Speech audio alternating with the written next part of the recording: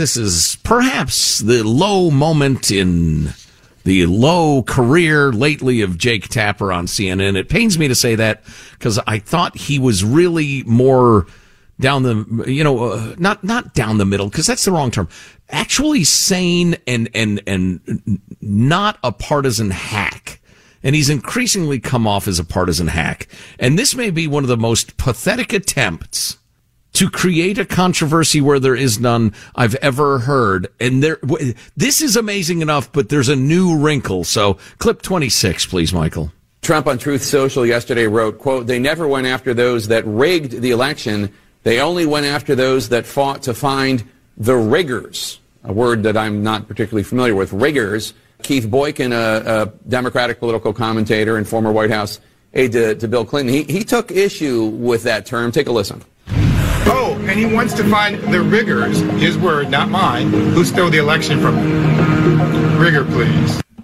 Boykin went on to say Trump's choice of words is not an accident after spending days making racist attacks against Fani Willis, the black woman leading the prosecution against him in Atlanta. What do you make of that? I'm sorry, I laughed because it's laughable. So because he used the term riggers, and that rhymes with, brace yourselves, folks, a racial slur.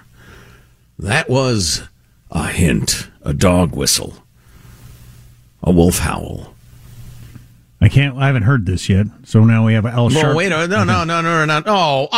Oh, let me do my magic, please. I interrupted the magic. I walked in, the dove flew out of the hat. Everything's ruined.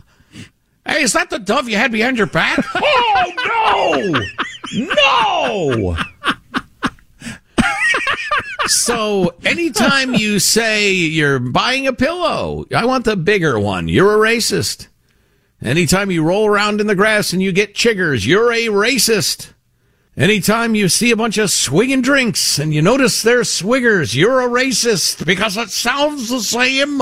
And we are like Middle Ages, scab-covered IQ of 30, half-witted morons. And it sounds the same, so I think it means the same. Unspeakable, elephanting idiocy from Jake Tapper. Inexcusable, unforgivable, damn you. But if you have a situation this idiotic, this nonsensical, is there any way to make it more so? Yes, there is. You invite one Al Sharpton to the party.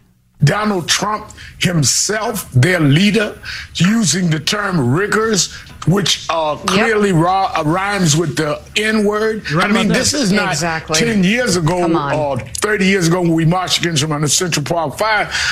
I'm talking about within the last 24 hours, used the term riggers. Is this the kind of party the Republicans want to show the country that they are?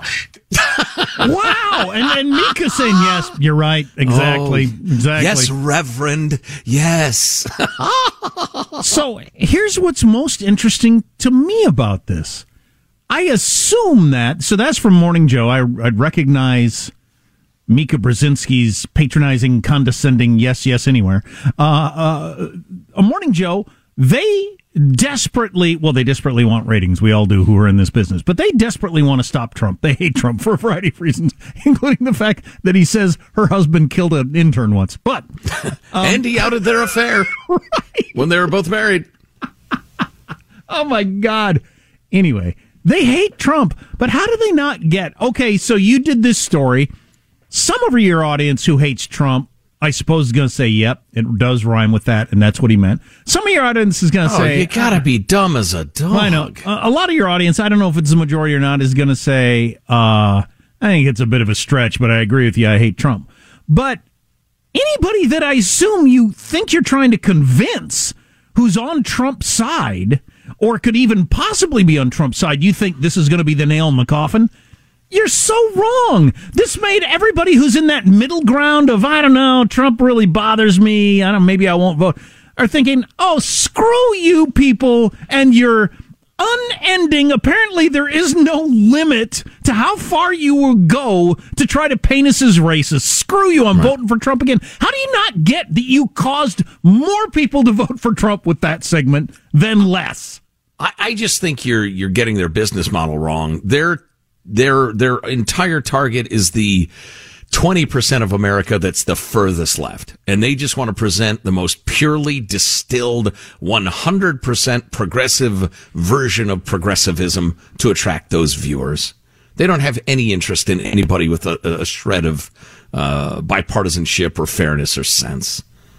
It's like some of the super right-wingy websites that are they're just cuckoo birds. They have no interest in attracting Mitt Romney's fans and the never mind. Your Chris Sununu crowd. You might be right, but that is so hilarious. How can grown-ups make those words come out of their mouths? I don't know. Because they've gotten very wealthy in the very sort of pandering I've described. I need to grow up myself. We should all grow up and out. Wake up and smell the pandering. I'm Hannah Storm, and my new podcast, NBA DNA with Hannah Storm, chronicles my 6 decades in professional basketball. From growing up in the sport to becoming one of sports TV's first female broadcasters. Join me as I dig deep into the game's history, unearth some wild stories, and talk to my friends from the world of basketball, from Dr. J to Charles Barkley. It's been a wild ride, and now I get to take you with me.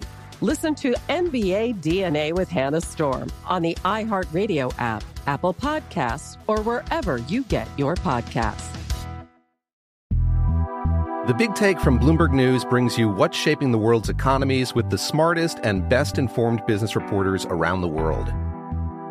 We cover the stories behind what's moving money and markets, and help you understand what's happening, what it means, and why it matters every afternoon. I'm Sarah Holder. I'm Saleha Mohsin. And I'm David Gura. Listen to The Big Take on the iHeartRadio app, Apple Podcasts, or wherever you get your podcasts. I'm Saleha Mohsin, and I've covered economic policy for years and reported on how it impacts people across the United States.